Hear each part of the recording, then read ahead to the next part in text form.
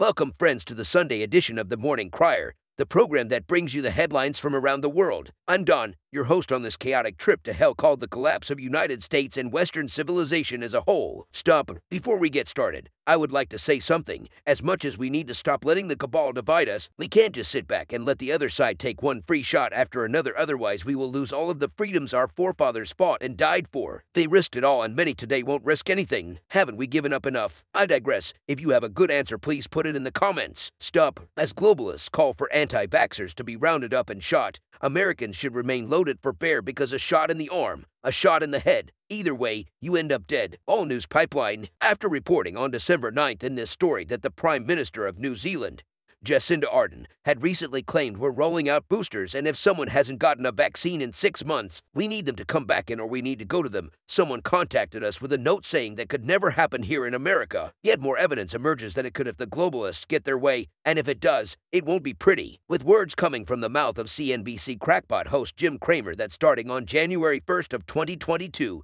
just weeks away, unvaccinated Americans should be rounded up by force by the U.S. military and subjected to vaccines that are themselves killing people. Should Cramer get his way, we'd have 100% proof that America had completely fallen to tyranny, thus putting all of America's 475 million plus civilian-owned guns in danger of being confiscated at a time when they'd be about the only thing that could stop America's complete fall into tyrannical oblivion. Just the latest reasons why the American people should keep arming up for bear. Stop. Mainstream media launches coordinated attack on guns, arguing for federal action. The Liberty Loft, Charlotte, North Carolina. It started off as a simple article on a couple of mainstream news sites, but has quickly evolved into what can only be seen as a coordinated attack on guns and gun rights in America. NBC News was one of the first, running an article on Thursday blaming YouTube for leaving videos of ghost guns and how to make them online. On Thursday, it seems they have altered the headline as other outlets have coordinated their attacks on firearms. The tease for the same article on Thursday says police found dozens of ghost gun kits in his truck. He learned how to build them on YouTube. The original article title remains on the article,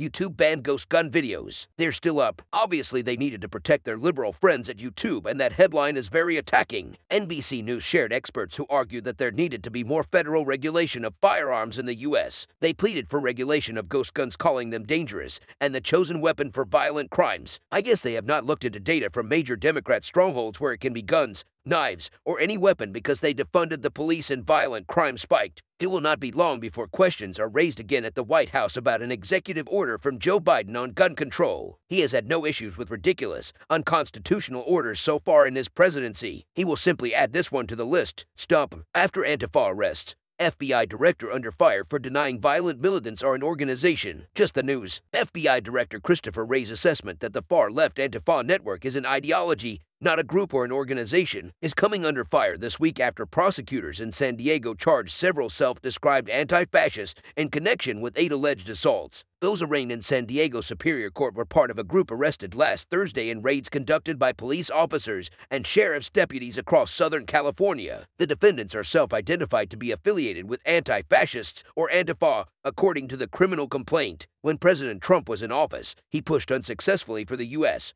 to designate Antifa as a domestic terrorist organization. Antifa pushes the unlawful use of violence and intimidation, especially against civilians, in the pursuit of their political aims and ideology. This fits perfectly into the definition used to designate terrorist organizations. Others argue that designating Antifa as a terrorist organization would set a precedent that could change counterterrorism laws in major ways that wouldn't necessarily help America's national security. Stop. Governor calls group of residents concerned about their health domestic terrorists with bombs in their backpacks. Law enforcement today. Olympia, Washington, according to reports, at a press conference during the first week of December, Washington State Governor Jay Inslee stooped to a new low, calling unvaccinated individuals domestic terrorists. Jason Rantz, host of The Jason Rantz Show, tweeted, he's inspired by Germany's CV response, which includes massive lockdowns against unvaccinated. Are you an unvaccinated Christian, Muslim, or Jew resistant to get the CV vaccine? Inslee says you're a time bomb in your backpack. Does your doctor warn against this vaccine because of your private medical history that Inslee doesn't understand?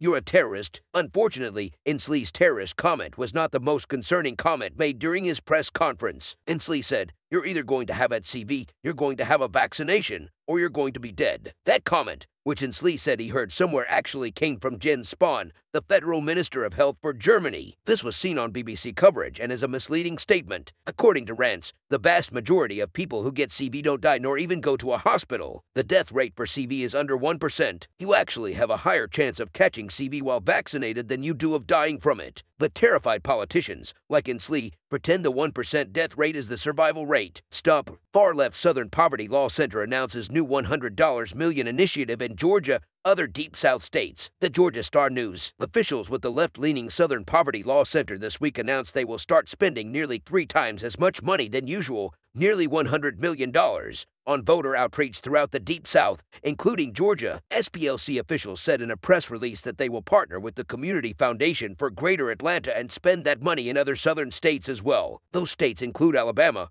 Florida, Louisiana, and Mississippi, SPLC officials said. SPLC officials also said they will spend this money to train new political leaders throughout the South to carry out their objectives. Writing for the Washington Post, Marka Thiessen said the SPLC smears good people with false charges of bigotry, labeling virtually anyone who does not fall in line with its left-wing ideology an extremist or hate group. The SPLC also considers the Family Research Council and Ben Carson as moral equivalents of the Klan. Stop. No matter the event of the day, don't get distracted from their end goals of complete power and control over you and everything you hold dear. Before you go, don't forget to check out Prepper Dave's for your new and used firearms, ammunition, body armor, pro masks, and night vision equipment. You can find it all at prepperdaves.com. That's prepperdaves.com.